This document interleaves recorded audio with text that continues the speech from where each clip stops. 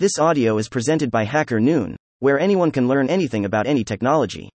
Deploying your smart contract on Ethereum's Sepolia testnet using Remix dApp Development Series by Lumos Metaverse. Web3 development is here to stay. If the number of smart contracts deployed on the Ethereum mainnet is any indication, this spurt in growth since 2021 is only set to continue. Speaking of which, this growth in terms of numbers stands at an astonishing 293% between 2021 and 2022.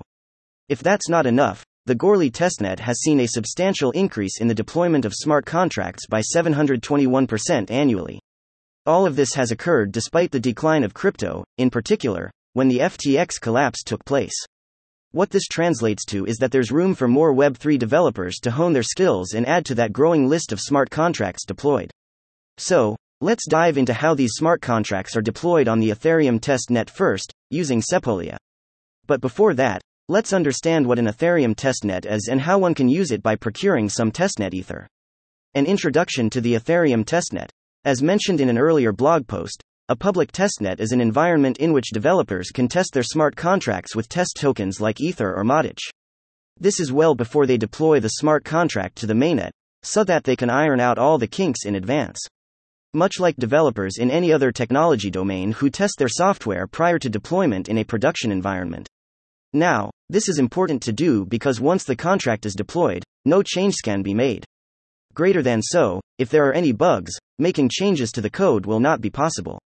However, given how closely the testnet simulates its real-world counterpart, debugging and refactoring your code is possible until you get it absolutely right. Still, no smart contract is 100% bug-free, so while perfection is desirable, it isn't necessarily attainable. Which brings us to the Ethereum testnet. One can safely say that there are a few that have come and gone. Ropstein, Kovan and Rinkaby are now deemed deprecated along with Goerli that will operate for a few more months. As of 2023, the Sepolia testnet is considered to be the right network to use in order to handle application development. But for us to be able to use the Sepolia testnet, we need test ether to pay gas fees. One must remember that the Sepolia testnet has its own test ether that one must procure from a faucet. For example, a faucet with respect to testnet ether is a website where you can request for test ether, which would be Sepolia test ether in this case. Steps to obtain Sepolia testnet ether. Now, there are several ways to obtain testnet ether for Sepolia, and which includes visiting designated faucets that will send Sepolia ether to your account. Assuming that you already have an Ethereum address linked to a wallet like MetaMask, the simplest one involves navigating to this web page that allows you to mine for Sepolia ether. Once you paste your Ethereum address and complete the "I'm not a robot" reCAPTCHA, select Start Mining. As you can see, the longer you mine for Sepolia ether, the more you can collect.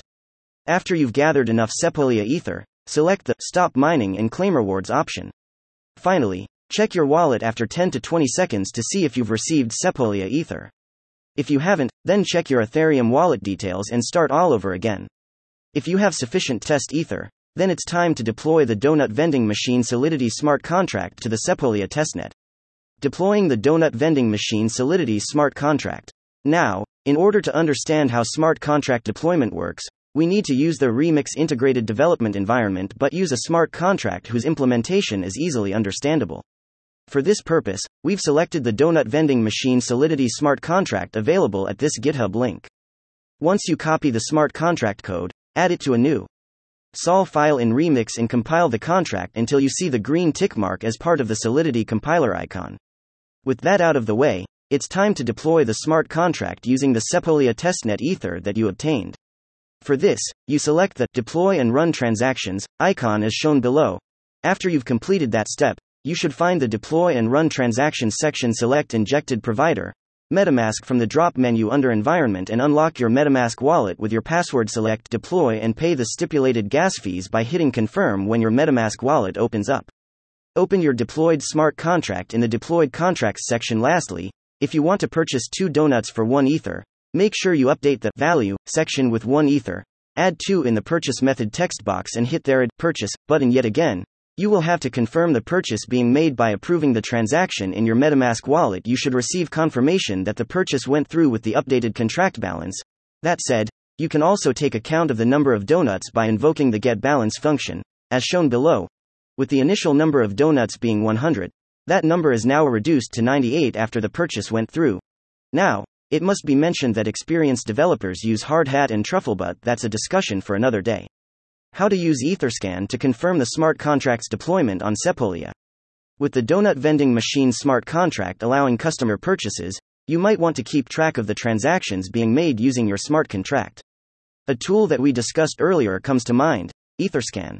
In order to use Etherscan for Sepolia testnet transactions, we need to navigate to https://sepolia. Etherscan. EO, and paste the address of the smart contract that can be found in the deployed contracts section in Remix.